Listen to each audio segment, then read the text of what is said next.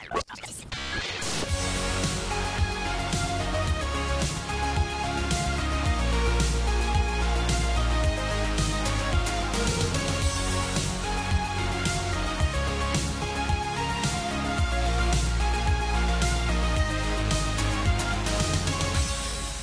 everyone, and welcome to the 9th episode of the Tuesday Night Podcast. Oh, wow. I think that's right. Almost double digits. My name is SBJ, and with me today, I have Alan.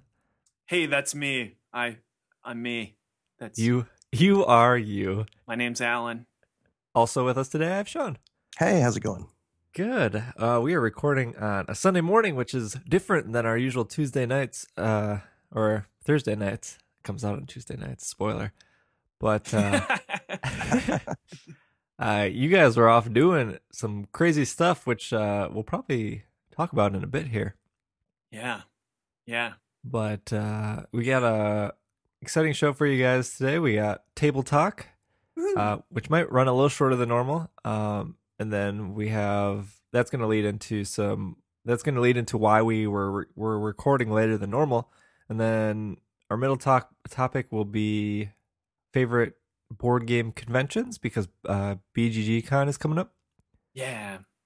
And then we'll probably end with... How about we do shameless plugs? Okay, we'll do some shameless plugs.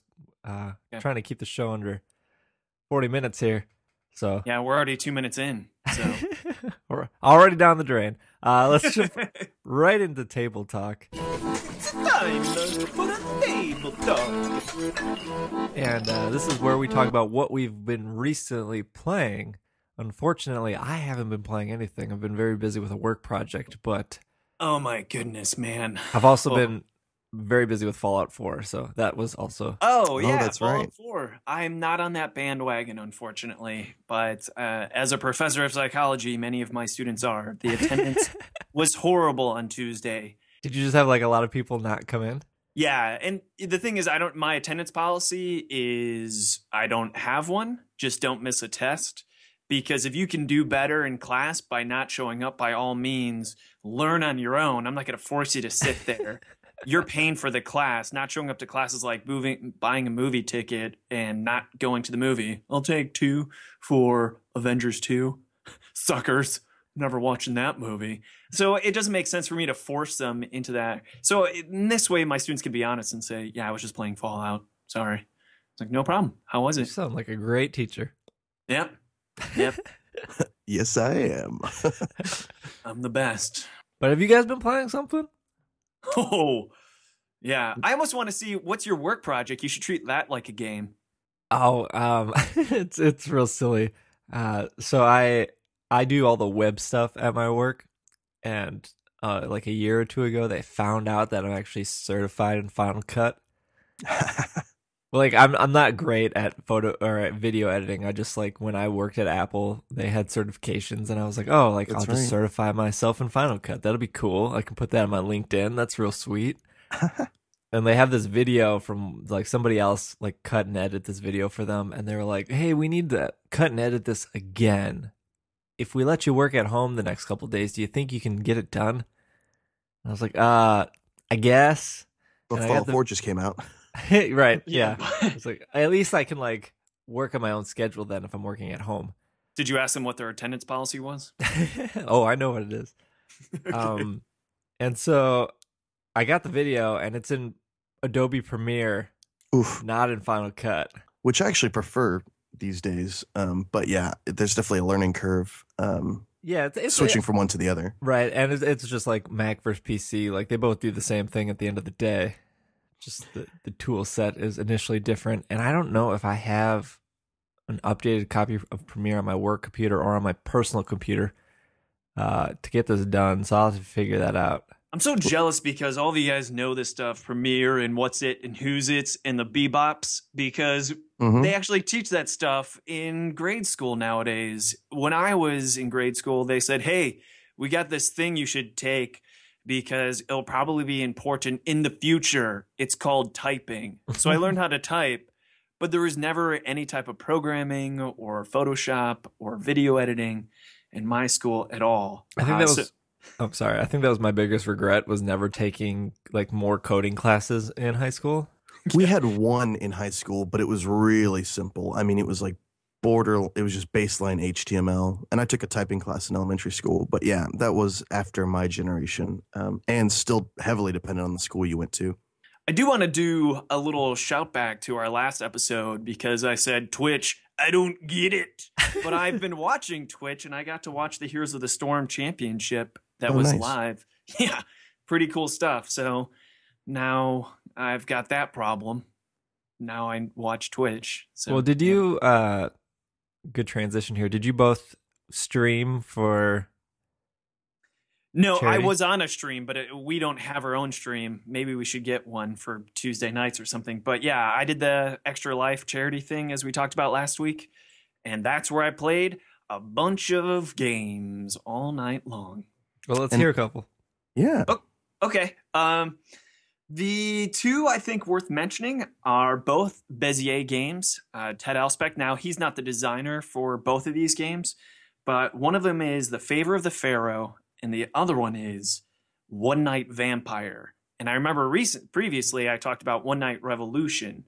So it's interesting that I played One Night Revolution and then One Night Vampire. But Favor of the Pharaoh isn't even out yet. That's going to be out in a couple weeks. So it's cool that I got to play an advanced copy.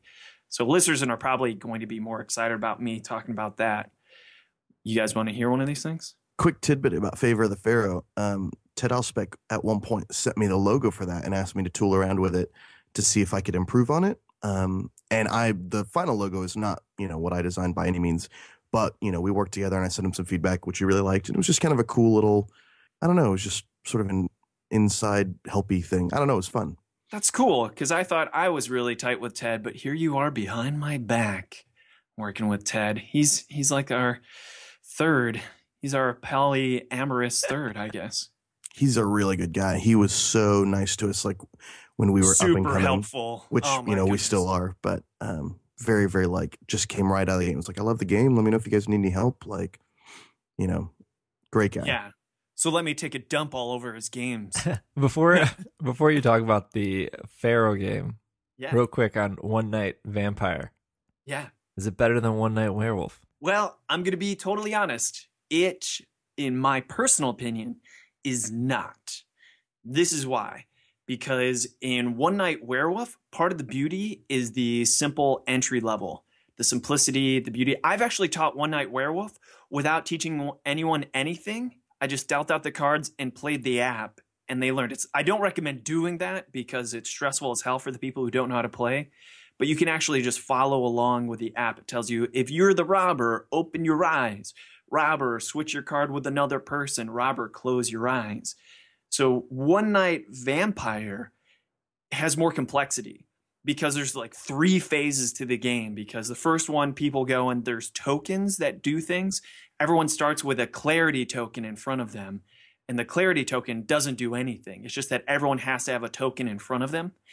And then vampires wake up, and one of the vampires gets to choose a non-vampire character and switch their clarity token with a vampire token. So they just transform someone into a vampire. And then there's like a gremlin that can switch tokens and all sorts of things. And then there's a priest that creates more clarity. It's a lot more bogged down, but still a decent go. It will take you more than one game to understand it and get into it. So that's the only thing. But it's a solid entry. I recommend it. I recommend it mostly for people who already know and love One Night Werewolf and they want a little extra complexity or depth into it. Okay, cool. Yeah. I think my problem with the expansion to One Night Werewolf is it didn't change the base game.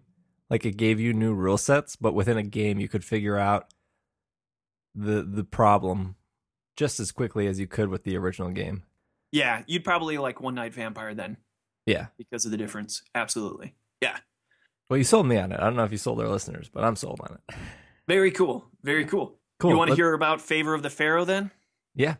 Okay, so here's what I think. We're going to do this elevator style, but to make it more interesting for you guys and our listeners, and especially for Sean, because I know he doesn't like hearing this, here's what I think we should do from now on with the elevator pitch.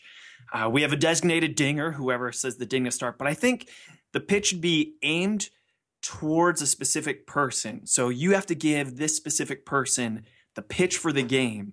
So, for instance, if I'm going in this elevator, you guys tell me, who am I giving this pitch to? To whom is it? It could be anyone. I have a list here of like possible, like Ava Braun was one idea. You guys know? I don't even know who that is. It's Hitler's wife. Yeah. Oh, okay. Reluctant terrorist, pro wrestler who's really sad because someone forgot his birthday. I like that one. You like that one? Mm-hmm. Okay. All right. Should I go with that one for now? Absolutely. So you set yourself up for this. You called that the thunder. I really should have thought this through. I should have introduced this after I did my pitch. All right. So, crap, this is going to make it something I'm bad at even worse. Okay. Ding! Hey, why the long face? Someone forget your birthday? God, I suck at this. Well, no problem, brother, because I got something that's pretty fun for you. It's a simple dice game, or is it? It's called Favor of the Pharaoh. And you're gonna go ahead and you're gonna wrestle with these dice and you're gonna roll them, and everyone's competing. It's a pretty simple game because all you have to do is be the person who gets the favor of the queen first. And the way you get the favor of the queen is by rolling 7 of a kind on dice. But you only start off with, I believe, 4 dice. And when you roll certain combinations, you get to unlock different abilities, including more dice or being able to nudge your dice. So it's this machine game where you keep on rolling dice and you keep on leveling up yourself so you can do more and more different things with your abilities. But then the first player who can get 7 of kind gets the favor of the queen or the favor of the pharaoh, and you win the game. If you like Macho Corey, brother, you're gonna love Favor of the Pharaoh. Now get out there and enjoy your birthday. Happy birthday. That was a good Well pitch. done. Yeah, I think that wrestler would have bought Favor the Pharaoh. Cool. Based I on should that call it pitch. a pitch. I should just call it an explanation. Because I think you would have made his day if you gave him a copy as he left the elevator. Yeah. Because it's his birthday. Yeah. So I feel like we need some type of official end to the elevator pitch, like another ding. Anyway, but that's Favor of the Pharaoh. It's really cool. You guys have questions about it? I don't. I'm more excited to talk about the other games we were playing this week and the reason why we couldn't record. Let me ask you, SBJ. You're a fan of Machi Koro, right? Yes, I am. I'm a big fan. You're a big fan of Machi Koro. I like this game much more than Machi Koro, but to be fair, I've never played Machi Koro with the expansions, and I hear the expansions are what really make it sing. So I only played the base Machi Koro. What's your favorite thing about Machi Koro? Well, with the base expansions, because Machi Koro is good base-wise, just like 1 or 2 games before you kind of figure out a pattern that works for you, and that's kind of foolproof for every game going forward. But the expansions really randomize and make you think of a specific strategy. I know some people might be like, there's no strategy in Machi Koro, you're just rolling dice. Well, there definitely is a strategy when it comes to like, if I buy this place, it blocks that person from buying it or whatever. Like you can build so at least every dice roll something is going to happen for you, so you can work around that. But I like it as a push your luck kind of game. Like you're still in control of the choices you're making and how you're spending your money, but it still has that push your luck. So a new person doesn't feel like they're just at a huge disadvantage because I've played it 14 times and they've never played it. I've got to say, the cool thing about Favor of the Pharaoh is the amount of control you have on your dice. It starts off as such a simple, stupid game because there's these tiered rewards. So you can't get a reward until you have a certain amount of dice. For instance, there's a reward for rolling 6 of a kind, basically, but that's impossible if you only have 4 dice. So you start unlocking them as you get higher and higher, but there's so many little things that make it so you can control the dice. And you get to re-roll them any number of times. You just have to lock 1 every time. So if I roll 5 dice, I can choose to lock any number, but as soon as I lock just 1, I can re-roll all of them. And it adds so much strategy to the point where at end game, you realize this game is actually really heavy because you have so many choices. I think that it's a beautiful example of elegance in a way, and an elegant game traditionally has been defined as a balance between simplicity and depth, because simplicity and shallow are not the same thing. Simplicity means the opposite of simplicity is complexity, where you have to do so many mathematical computations in your mind and it's really hard to follow. But depth is the importance of your decisions. So shallow means is Candyland. Like there are no decisions. The only decision you have to make is, well, which purple do I go to, left or right? But depth means your decisions have a whole bunch of consequences. I think it's a great example. Anyways, I'm spooging all over this thing. I need to stop. Let's move on. One question about it. Yeah. Is everyone rolling their dice at the same time, or is it turn-based like King of Tokyo? It is turn-based, so that is a weakness where you will be watching other people roll their dice, and there is no interactivity when it's not your turn. Yeah. So that is a complaint. Maybe that's why I like Machikoro, because they're really only rolling one dice, so it's very simple. Whereas King of Tokyo, it's like, oh, they're rolling their dice 3 times, and that adds up when you're playing with 5 people. But with Machikoro, it's just one dice roll. And the longest decision they're making is what they want to buy, which they usually already have in their mind as they're waiting for everyone else. So it makes it go very quickly. Yeah. With this one, there's not too much weight in what you buy because the options are very limited based upon what you roll. But getting your dice there can take time. I played with 4 players. It wasn't too cumbersome, but I do think I need to mention that it has almost infinite replayability because there's only so many abilities that are on the board and you can swap them out between games. So any of the abilities that I saw didn't have player interactivity between turns, but maybe there are some. So yeah. Okay. Cool. Sounds awesome. Sean, what did you play? That's a great question. I think this is the big news for us, right? Yeah. Yeah. Go for it, man. Okay. I feel bad. So we weren't able to record on Thursday because we went to Providence, Rhode Island for a special meeting with a company by the name of Hasbro. Because Hasbro was interested in a family-friendly version of Two Rooms and a Boom that they could publish. So it was very exciting and nervous because this is as big as it gets. And we got shipped out to Hasbro, and we just had an evening playing some of our games with Hasbro that we are willing to part ways with, if you will, that we think would be a good match for Hasbro. Epitome of exciting, let me tell you, walking into Hasbro. From the outside, the building, we pull up to Hasbro, and it just looks like some type of regular old warehouse. Except that, of course, it has a Hasbro sign. But as soon as you walk into the front door, you're greeted by... There's a Mr. Potato Head outside. Exactly, that's a Mr. Potato. You're greeted by Mr. Potato Head. It's incredible. And then you walk on in, and there's hallways that are beautiful. Sean, why are these hallways so beautiful? They just fill them up with so many different products, and you really don't realize, Hasbro is a huge company, but since they also own like Milton Bradley and I want to say Parker Brothers, beyond the toy line like G.I. Joe, Star Wars, I think Transformers, My Little Pony, all that sort of stuff. They have this huge board game collection. And the halls, it looks like you're basically in a convention, I would say. Just different products lining the walls, things like that. Yeah, it's a whole hallway. So the first hallway is just their current intellectual property hallway where they have I think each one's like 10 by 10. So I think you're right. It does kind of look like a convention where it's a long hallway and every 10 feet is a new thing. For Nerf, for instance, they own Nerf and they have all their guns on racks. It looked like some type of bunker for gun enthusiasts, except it was all Nerf guns. They're all hanging up on there and it showed how to assemble some of them and their latest guns. And then their swords and everything. Then they had My Little Pony and Transformers and lots of Star Wars toys. Really cool as you went through. So you felt like you were going through a convention hall that was just one long hallway, but it was all Hasbro stuff. Super cool. And then the other hallway, you get to the end and you turn left, and the hallway is the Hall of History, where it actually has all the historic games that made Hasbro what it is today. And we got to hear the stories behind all of that, which is an amazing history story in the tabletop industry.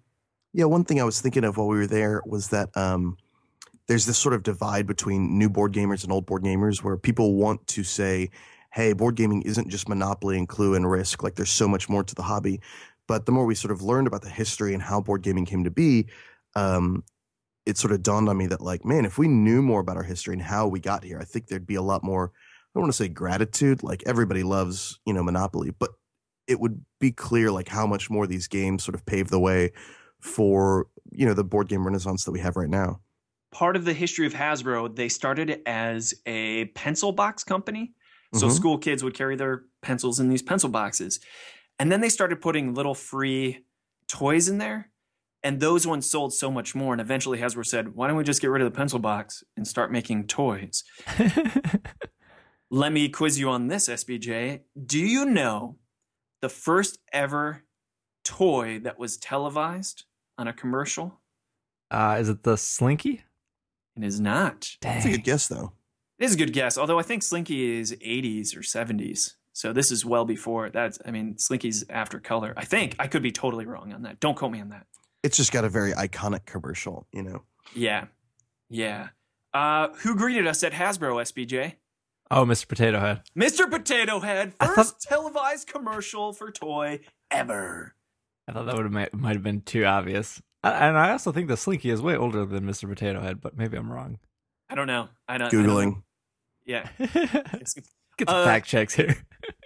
But the cool thing is Mr. Potato Head originally was a toy that you could not sell nowadays, at least to kids, because all it was were little body parts with huge spikes on them, because you actually had to provide your own potato or radish or beet, whatever you wanted to make potato. But they recommended potato more than anything. And then later on, they actually made really weird looking Mr. Potato Head. And so we got to see this in the Hall of History, where we got to see the original Potato Head and its little parts, and then the Mr. Potato Head that was actually plastic, and then finally what it is today, where he actually contains his parts. In his butt. In his butt. Yep. A little history about Mr. Potato Head versus Slinky. SBJ, you're right. Slinky did come out before Mr. Potato Head. It came out in 1943. Mr. Potato Head came out in 1949. However, Mr. Potato Head did have the first television commercial, but Slinky has the longest running jingle. Oh, interesting. Do you guys know the jingle? Little tidbits. I like Something stares, da da da da something Slinky. That's it, right? Man, that takes me back to before 1940. To when you lost your virginity to the Slinky jingle. Yeah. So did Hasbro just find you guys? Is that what happened? That's my impression. There's a guy there who works in inventor relations, and he ran into us at Gen Con, gave us a card. Dougal Grimes. And then followed up with us. Was this the past Gen Con? I'm sorry. Yes, Gen Con 2015, yeah. This is the way I like to tell this story, because it's not really true.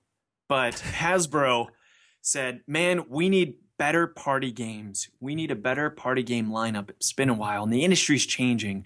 We're in this board game renaissance, and we need to attract families, but also more gamers. Who makes the best party games ever? Tuesday Night Games. We gotta talk to Tuesday Night Games. So they saw us at our booth. That's how I like to tell this story. The way I tell the story is, who makes party games? Everyone. Let's go talk to everyone. We have the resources to do that. Yeah. But we got an invite and we came in. It was cool. Really cool. So let's say, for an example, maybe I'm not allowed to ask this, maybe I am, but let's say they want to stick Hasbro on Two Rooms and a Boom and put it into every single Target, Barnes & Noble, Walmart.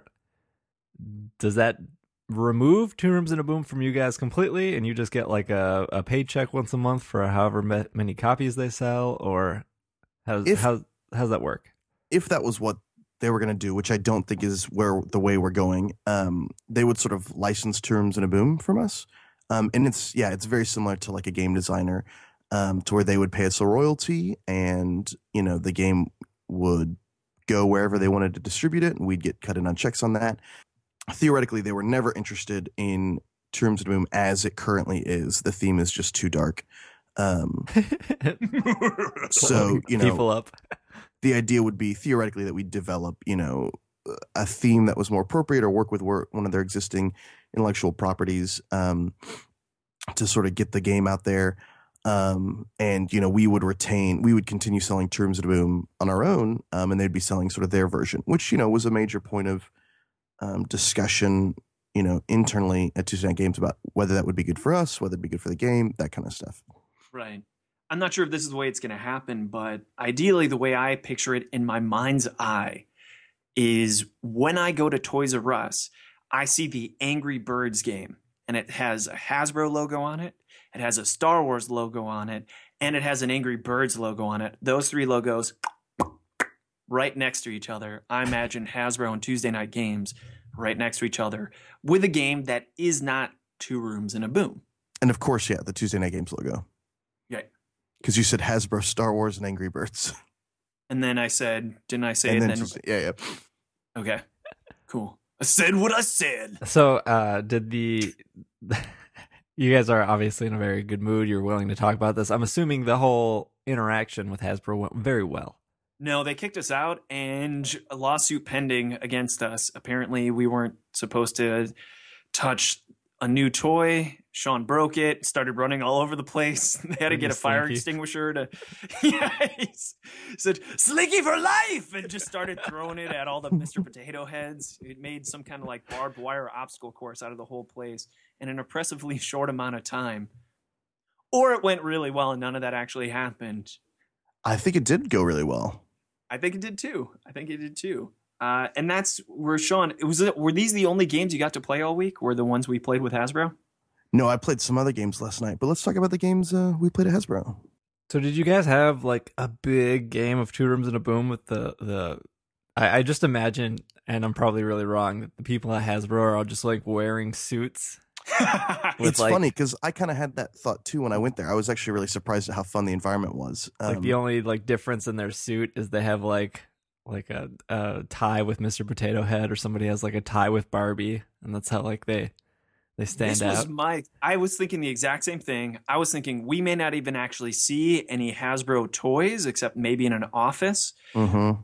But when we walked in, it was the tabletop gamer equivalent of Willy Wonka's Chocolate Factory. Yeah. They were Oompa Loompas where they were just down to play anything. People were walking around, running around, testing things out, playing games. It was so cool, so fun. If I could go back in time boom, and tell my 12-year-old self, hey, eventually you're going to have a meeting with Hasbro and you're going to be making board games, I would have been super thrilled. So in a weird way, I'm directly living the dream. It was amazing. So did you guys play like a big game of Two Rooms and a Boom with them then? We did not. They had already played a bunch of games of Two Rooms and a Boom, and they were telling us about how much they loved it. And what they would do is they started with like 12 players or something, but before the first game was over, they had 30 players. I believe that's an accurate description of what they told us. I think they were saying, people were sticking their heads in like, what are you guys playing there? Yeah, cool. So it was contagious. So what did you end up playing with them? I was waiting for Sean to say, this is all you, man. Okay, they were really interested in Dinner of Doom, which we've talked about in this podcast, which is it's funny because it still involves murder, but I guess it's not the president, so it's more family acceptable. And it's at a single table. So it's Two Rooms and a Boom at a table. And it uses special cards that actually have two different sides to them. And they're in an invitation envelope. So you get this invitation to a will reading. And on one side, it lets you know if you're a friend or family. And on the other side, it lets you know what specifically you are, who specifically you are. If you're a stubborn friend or a stubborn family member, maybe you're a coy family, or maybe you are the schemer who's planning on getting the inheritance back to the family. So it all takes place around a single table, and they really wanted to see that. That was one of the main things they asked to put on the table. And I think it went really well. They had a lot of fun with that. It was a gorgeous prototype, played really well. We had a good time with that game. Yeah, there was a lot of asterisks too, as I said, footnotes, because as I played the game, I said, hey, just so you know, this is totally beta. And they gave a compliment. They said, it's better than 90% of the games that we get to see. And all I could think was, damn that 10%. Damn it. Yeah, but it was beta, but it went over really well. I thought they seemed to enjoy it. We only played one game of that, and then they said, "What else do you have?" And then we pulled out 1001 Tuesday Nights. Did we talk about this before? I think you might have mentioned it. I don't think we did talk about 1001 Tuesday Nights, but you know what I'd like to do? I'd like to put Sean on the spot and have him do an elevator pitch with it's your significant other, Sean, and she has amnesia. And you have to explain 1001 Tuesday Nights to her within a minute. Hey, Lindsay, it's me, Sean, the guy you've been with for a little while here. Look, I know you've never played this game before, and I've never told you about it, but there's this game called 1001 Tuesday Nights that Alan designed. It's super fun. It's basically sort of like a legacy dare game where you have all these blank cards and you get to write rules on them that your friends sort of get to compete for points. But the great thing is that every game you keep adding new rules to the deck, and so the game sort of becomes a living, breathing record of every time you've played the game before. It's super fun. It plays super fast, and please just come back to me. That's what I got. Ding! All right. I love it. I love the... I'm really proud of myself for coming up with pitching it to a specific person. It's adding so much, at least selfishly for me. Very good. It's tempting to chime in and be like, "What? Who are you?" But I don't want to insult her with my horrible impersonation. Very cool.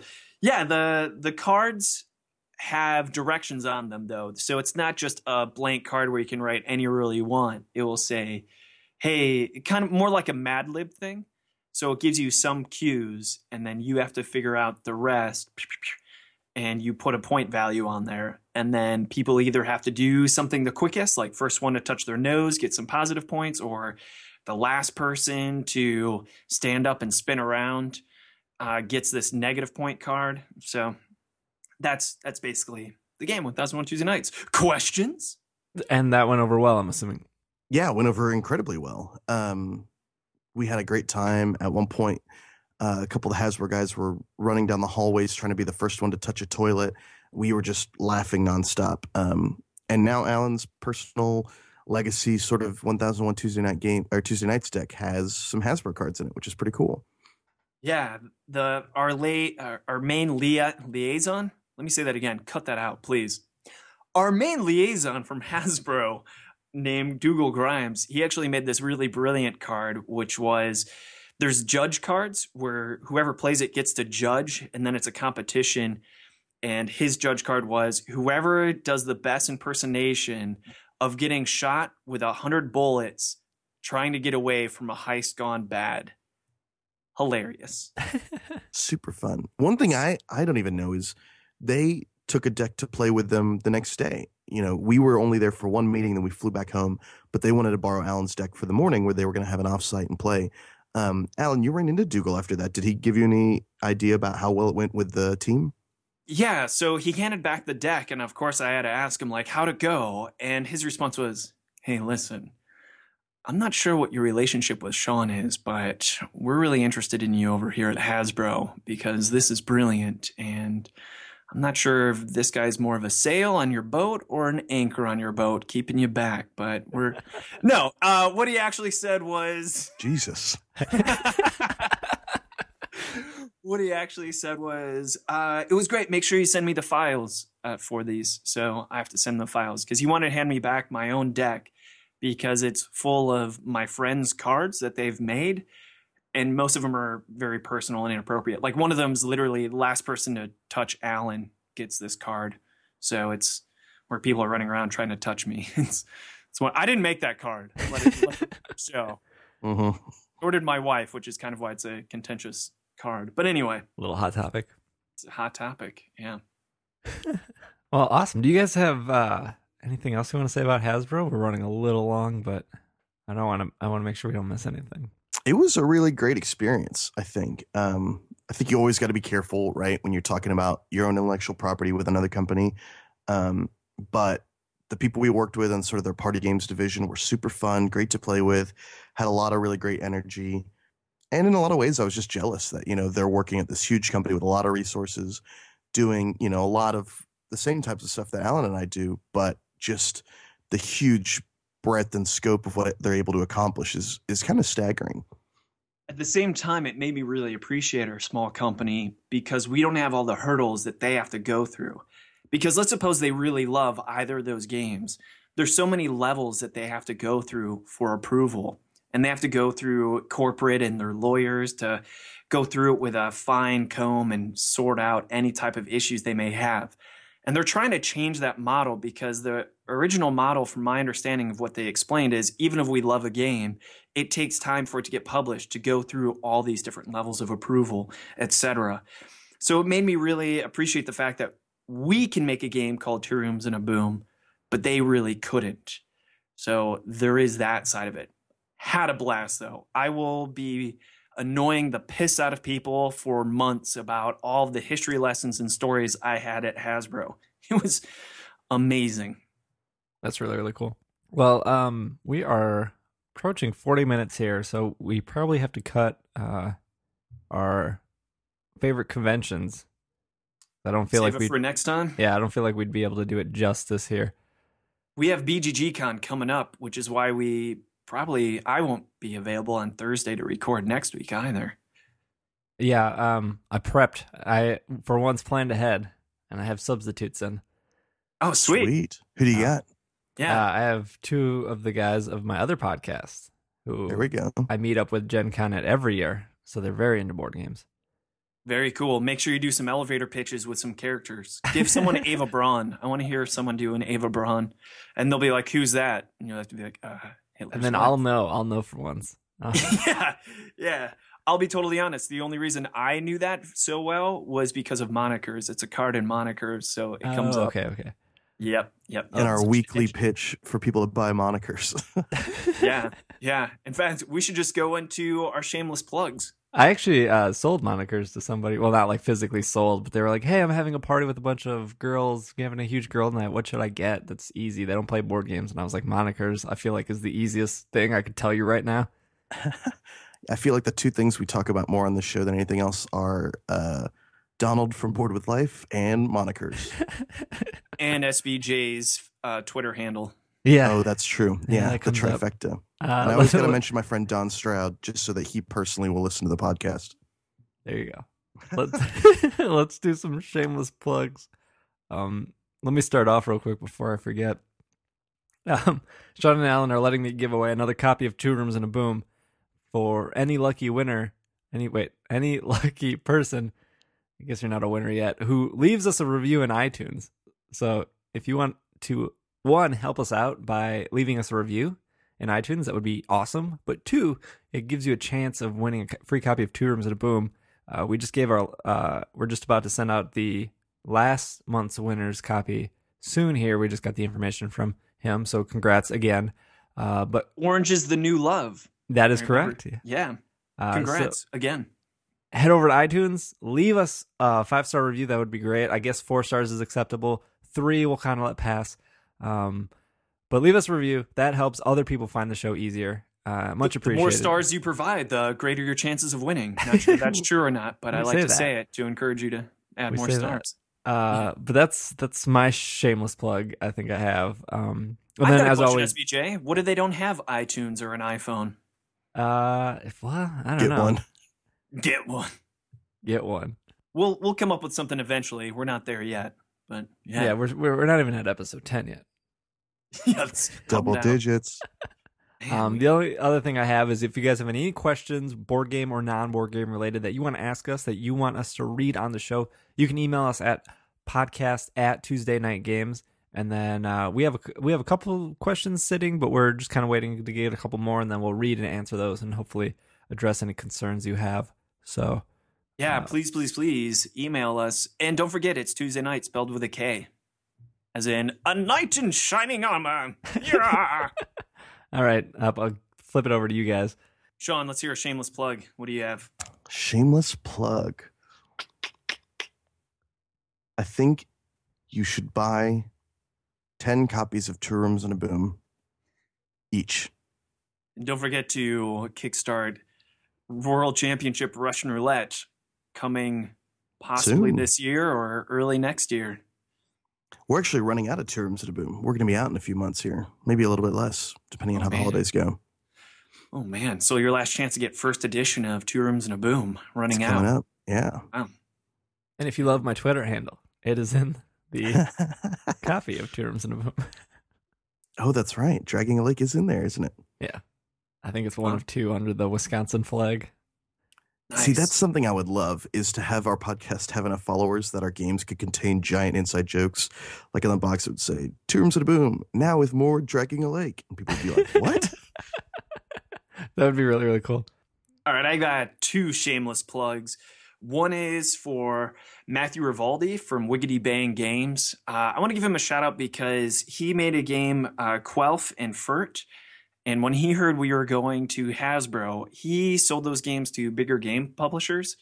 And he totally reached out to me and said, hey, man, if you have need any advice or anything like that. And that just +2 to cool for him. So thanks, Matt. I really appreciate your offer for helping us and making it that much less intimidating. I still haven't taken him up on the offer, though, so I didn't call him. But it's nice to know that we do have someone inside, so I'll be calling him soon. And the other one, I've got this pitch right here, shameless plug, for Soylent. Soylent, it's not people.